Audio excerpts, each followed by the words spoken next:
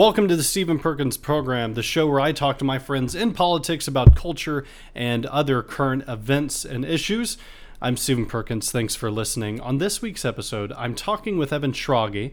Evan is a law student from Illinois, and he writes for us at OutsetMagazine.com. And on this show, I talk with him about last week's Supreme Court decision in which the Supreme Court struck down the Texas health regulations for abortion clinics. We also talk about the gun control debate in the context of the Second Amendment and constitutional rights. And then we end the show by talking about how wonderful America is and why our haters might be so jealous. So here we go. Please enjoy my conversation with Evan Schrage.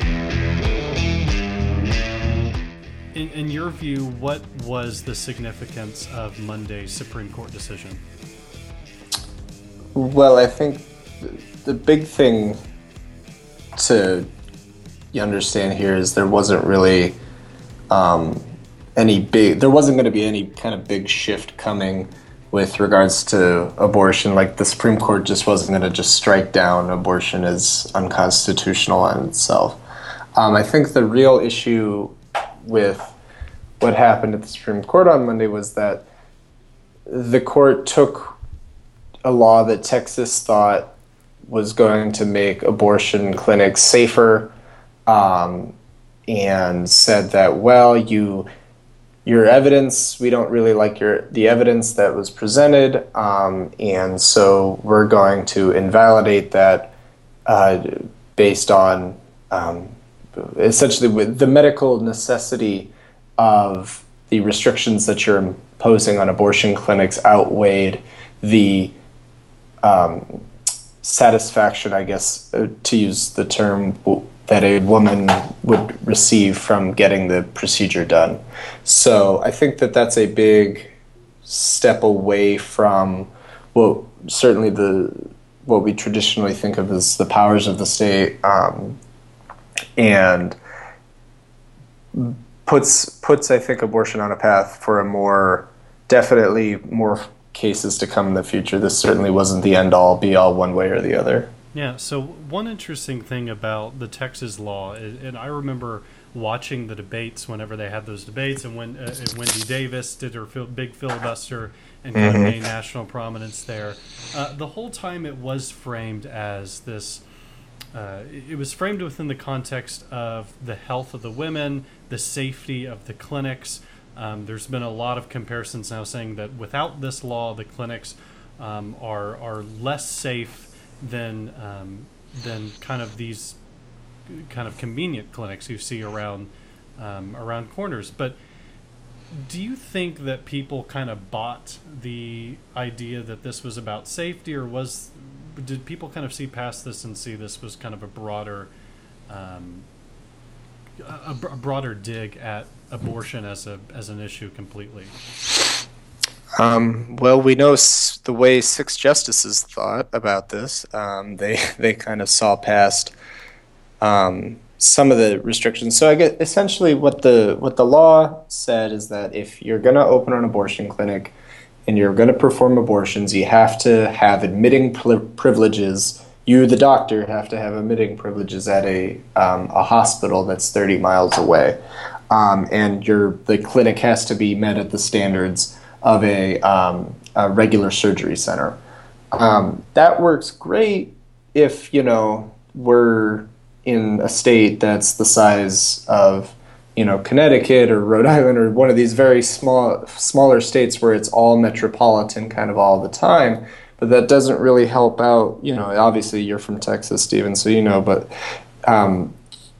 near the border and some of the more out western parts of Texas, there aren't very many people around, much less hospitals.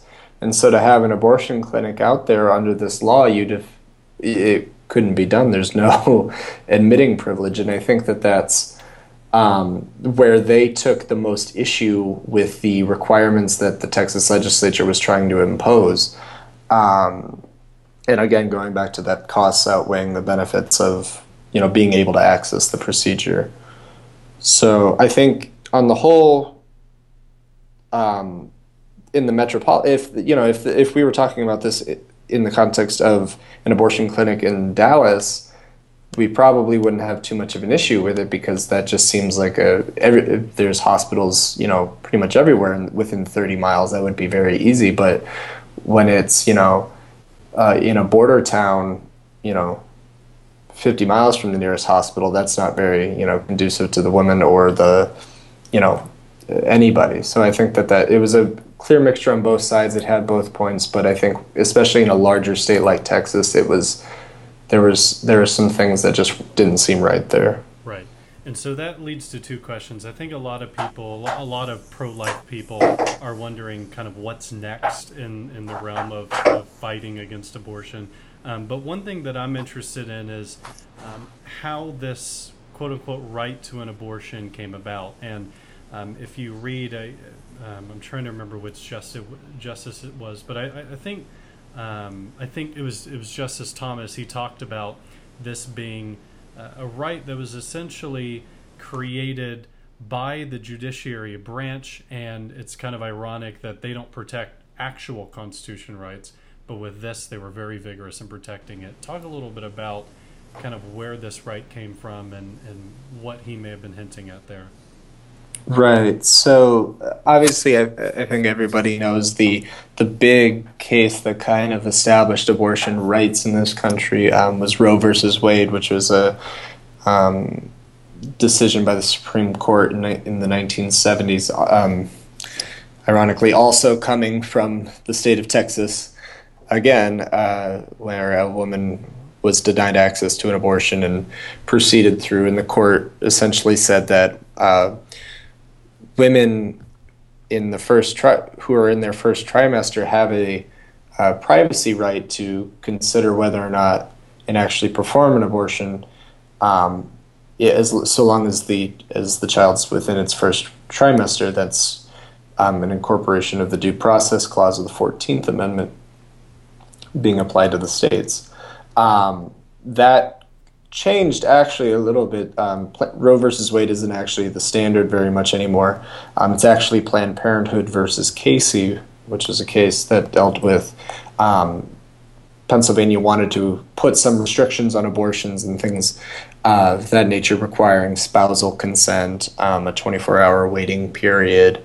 Minors that wanted to get abortions needed to notify their parents and things like that. And so the court looked at those again, and it kind of reevaluated Roe by saying, so long as you're not placing an undue burden on a person seeking an abortion while the fetus is not or is viable, can live outside the woman's womb.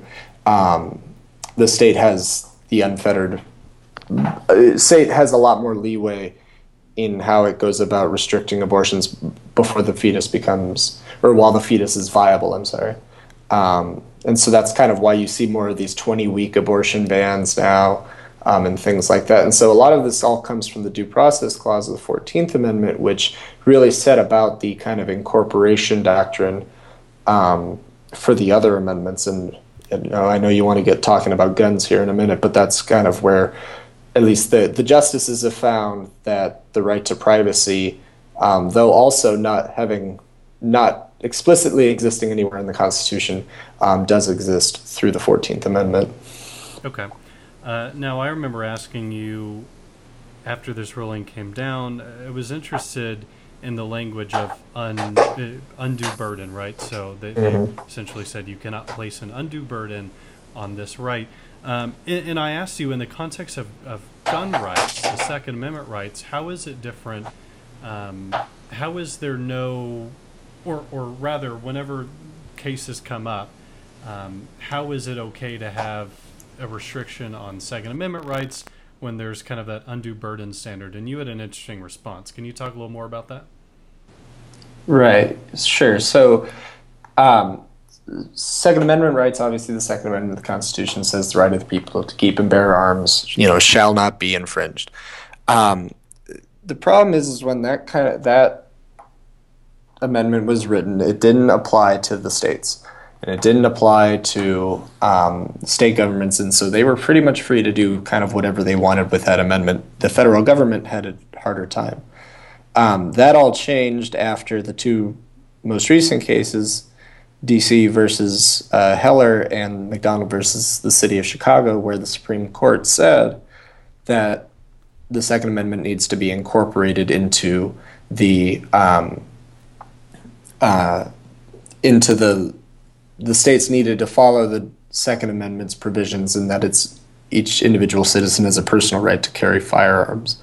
But it's important to remember that those cases came way later than Roe versus Wade, and so when we had things like the assault weapons ban in the 90s and early 2000s, that's all before the Second Amendment had kind of officially been incorporated into the fold of practices for the states to follow. Mm-hmm. And so when we talk about, gun restrictions and things like that, we have a problem because we haven't really seen a major case since DC versus Heller and McDonald versus City of Chicago. And so until we see that, we won't be able to, make a determination on how unfair the treatment would be between, I guess, abortion and gun rights. Although I will say, though, like I was telling you earlier about when you evaluate a gun, whether or not a proposal to limit firearms is constitutional, the justices have kind of used what's called strict scrutiny, which is reserved for the most fundamental of basic human rights. It's used often for free speech cases and race cases and things like that. And that higher level of scrutiny that just basically says if it's not narrowly tailored in the least restrictive means that the state chose to go about doing it, it's going to get struck down. And we saw that with McDonald versus the city of Chicago, where the city, my city, decided to basically try and legislate gun stores out of existence. And so the Supreme Court came back and said, no, you can't do that. This is a fundamental right of the people to keep and bear arms, and they need to be able to access those firearms, and you can't really do that unless there are gun stores around. And that's somewhat similar to what was going on in this abortion case, although not completely analogous. Right. So in the realm of gun rights, obviously after Orlando there was a lot of outrage, as there is after every mass shooting. But this one even led to now Democrats in Congress staging a sit-in to essentially say we want a bill or we don't want to take a break. No bill, no break was one of the things they did, as well as no fly, no buy. You wrote an article recently about the Feinstein proposal on Outset, and her proposal was essentially along with Senator Murphy, was the restriction on if you are on this list,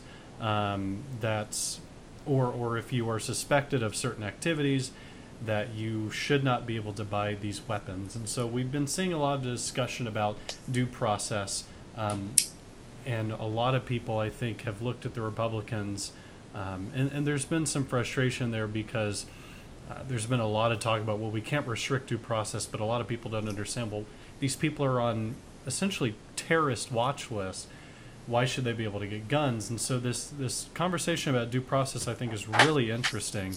But can you talk a little bit about not only what the Feinstein Amendment would have done, but what just this general scope of no fly, no buy, and the other restrictions that they're wanting to put into place, what that does in terms of due process?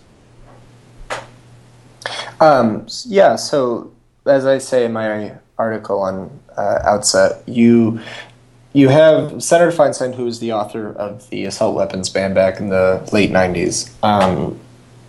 And so she's tried several times to get this back, but the most recent proposal was one that was about, and it was an amendment to some other gun bill that basically would have empowered the Attorney General of the United States to keep anybody from purchasing a firearm who was suspected of being a terrorist or sympathizing or preparing to commit terrorism, or the actual language of the bill had a lot of pretty much if we have any kind of reasonable suspicion that you are about to engage, are engaging, support or would support terrorism, things like that, you can be denied access to a firearm. And if you felt that you were, mistaken, if you were the wrong Stephen Perkins that was on the no-fly or terror watch list, you could go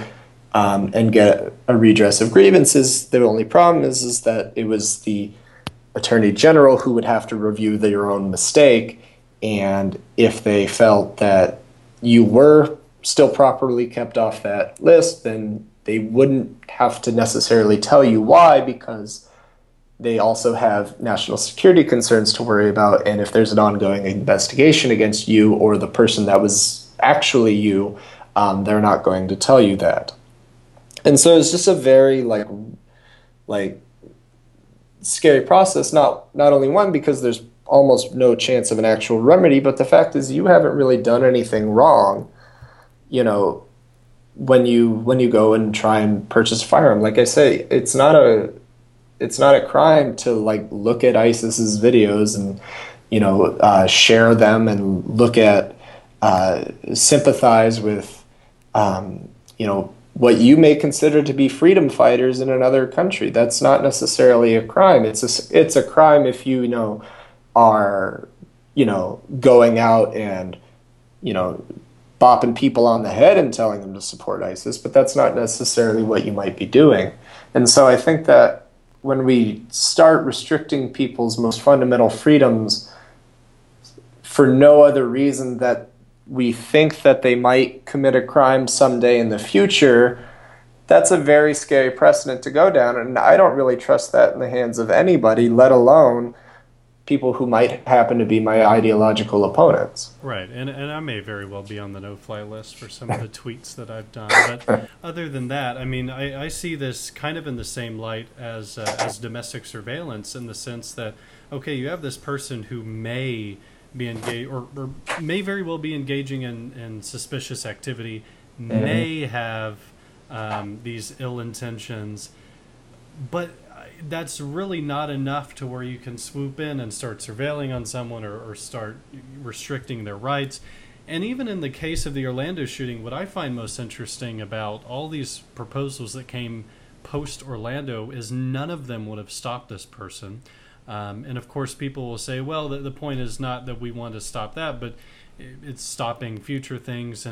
But it's like you said, it's expanding powers in a way that I think you should ask yourself, would I want this power in the hands of the people I don't agree with? If the president becomes a Republican, would I want the Republican president to have those powers? That should be the question you should ask if you're a Democrat. But I think what's most shocking about these restrictions is that, like you said, it doesn't, or rather, it makes it to where the person has to then petition the government for their rights back, petition the government to get off of this list or to be cleared, their name to be cleared. And there's no other instance where you really have to do that. No other instance that I can think of that you have to find out that you've essentially been convicted, and then you go and petition the government to do that. And many times the burden of proof is on the citizen, and there's been some amendments that say that now the government should, the burden of proof should be on the government.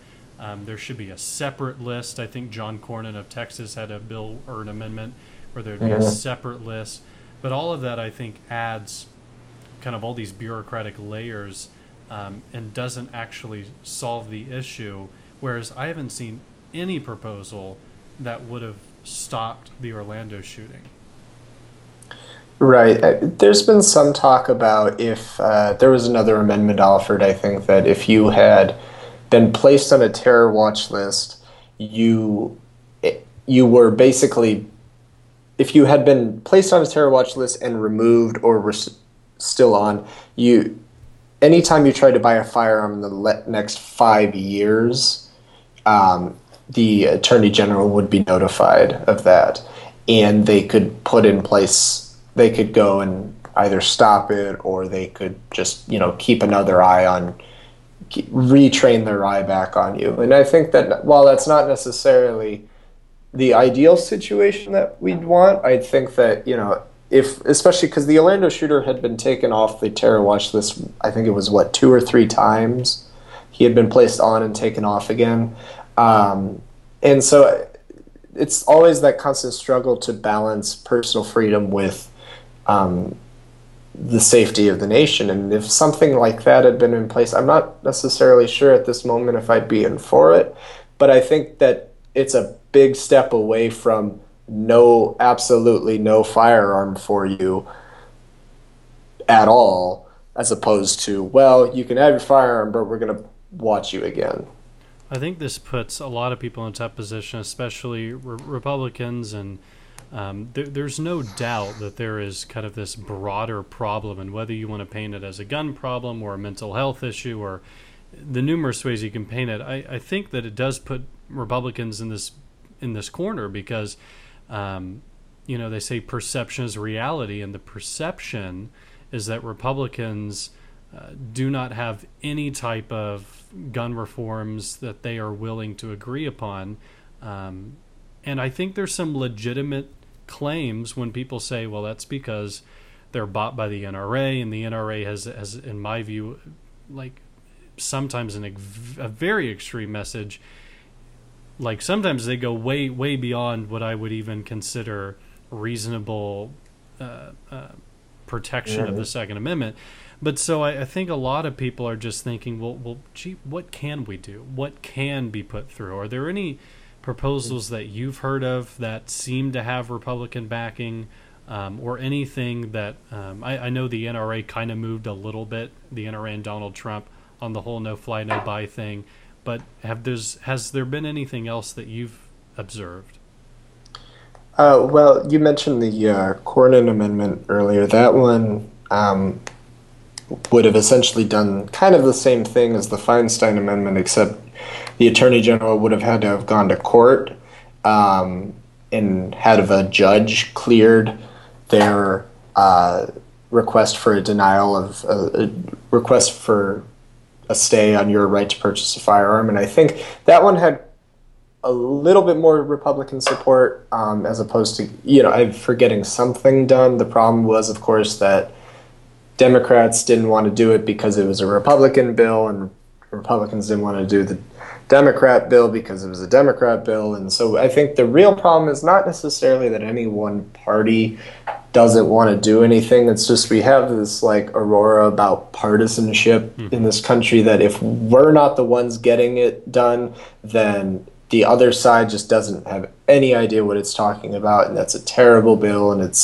I remember I was watching C-SPAN when the House Democrats were talking about what they were doing their sit-in, and Nancy Pelosi, the minority leader, was talking about, well, they'd rather pass the Zika bill than get something done on gun rights, and she called it the horrible Zika bill or something. And that's, this thing where demonizing any piece of legislation that's not what we want and any kind of thing, and I think that's what's holding us back more so than the majority parties in the legislature now just don't happen to have any solutions. I think they do. I think that they're just scared because it is an election year, and so that's always more troubling. But I don't think that's all of it. I think a lot more has to do with, well, the Democrats just aren't going to vote for whatever we want anyway because we don't have the 5 extra seats that we need to override a filibuster,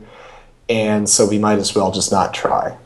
Yeah, and I think that's part of a broader, interesting trend that's been happening just in Congress since probably 2008, or early 2000s, of just an extreme partisanship. And then also there have been instances with different things like the immigration bill where they came very close on collaborating on these important issues, but then each side kind of wants a little more of the credit, wants a little more of their specific logistics in it, and then it kind of falls apart. I think it's unfortunate the state that Congress is in, and unfortunately it just opens up the executive branch to making claims that they have the responsibility to then take action on their own. And so I think Right. it's part of this very dangerous trend. And on that note, the 4th of July is coming up. It's when we celebrate. It's when we celebrate our history. It's when we celebrate this monumentous day. And The original Brexit. the original Brexit. That's right. We did it first. But the broader thing about the 4th of July that I like to talk about is this idea of American exceptionalism. And I know we just talked about how Congress can't get anything done and how there's all these divisions within the country. But I want to talk a little bit about American exceptionalism. Specifically, is it still alive in the sense that it was maybe in the 20th century? You know, is there still this long list of incredible American contributions to the world society, or has have our problems that have come up recently kind of eroded at that list a little bit? What's your take on American exceptionalism? I mean, I certainly like to think American exceptionalism is alive and well, but then again, I am biased as a red-blooded American. I'll continue to think that until our dying day. But no, I think that all in all, I think the United States is still contributing more to the world kind of society, world culture than more people give us credit for.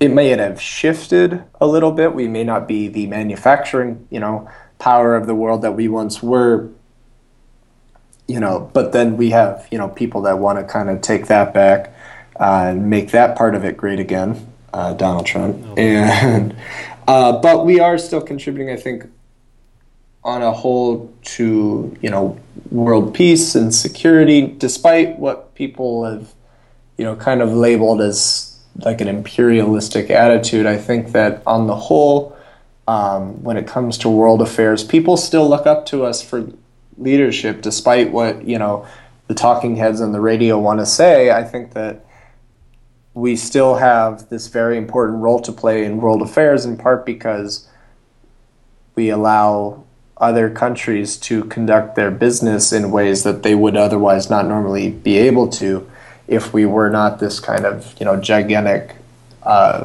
we didn't have this presence that we do. Yeah. I think, listen, we obviously have contributed a lot. We brought the Kardashians into existence. True. There's all these wonderful musicians that have come out. And so I think that we certainly have a role to play. I think one of the libertarian streaks in me will say that perhaps we try to influence regions too much, but nonetheless, I would say that the ideas that we are founded upon are still, to this day, very unique. People will say that American democracy or the American republic form that we have is not really that unique, but I say that it's actually quite exceptional. And in the places that have tried it in the modern era, they have not been as successful as we have been. And I think that's part of because we have this shared sense of not only identity but also purpose, and we kind of understand the broader picture there. And I like to think that even as our divides are growing, that we still have that. And I hate to say it, but after 9/11, there was this grand unification of the country, and sometimes it has taken tragedy to unite us. But nonetheless, I think times like the 4th of July, or just in general, I think that it's a good time to come together and kind of think about what are the positive contributions we've given to the world. And on top of that, what are some of the ways that we can continue to positively impact the world? And Evan, I just want to say, as a red-blooded American, you've been doing your part. Your writing on Outset has been extraordinary. Your Twitter is awesome. So I want to give a moment to let you plug yourself and where people can find you. Oh, wonderful. Again, I'm Evan Schrage. I write exclusively at Outset magazine. I've been there since January. It's been a great experience so far. Talented pool of writers. Please check them out. My Twitter is my name, @EvanSchrage, SCHRAGE. You'll find me. I think I have a bit strip avatar of me right now. It's probably going to stay around for a while. So that's like the hip thing now. It is. It's what the kids are doing. Absolutely. Well, thank you so much for coming on the show. I enjoyed it. Thank you, Stephen. Thank you to Evan for coming on the show this week. As always, you can find me on Twitter at Stephen_Perkins, on Facebook.com/Stephen Perkins, and on OutsideMagazine.com, along with some other really talented conservative and libertarian writers. I recommend that you check out their writing as well. Thanks for listening to this week's episode. Have a happy 4th of July.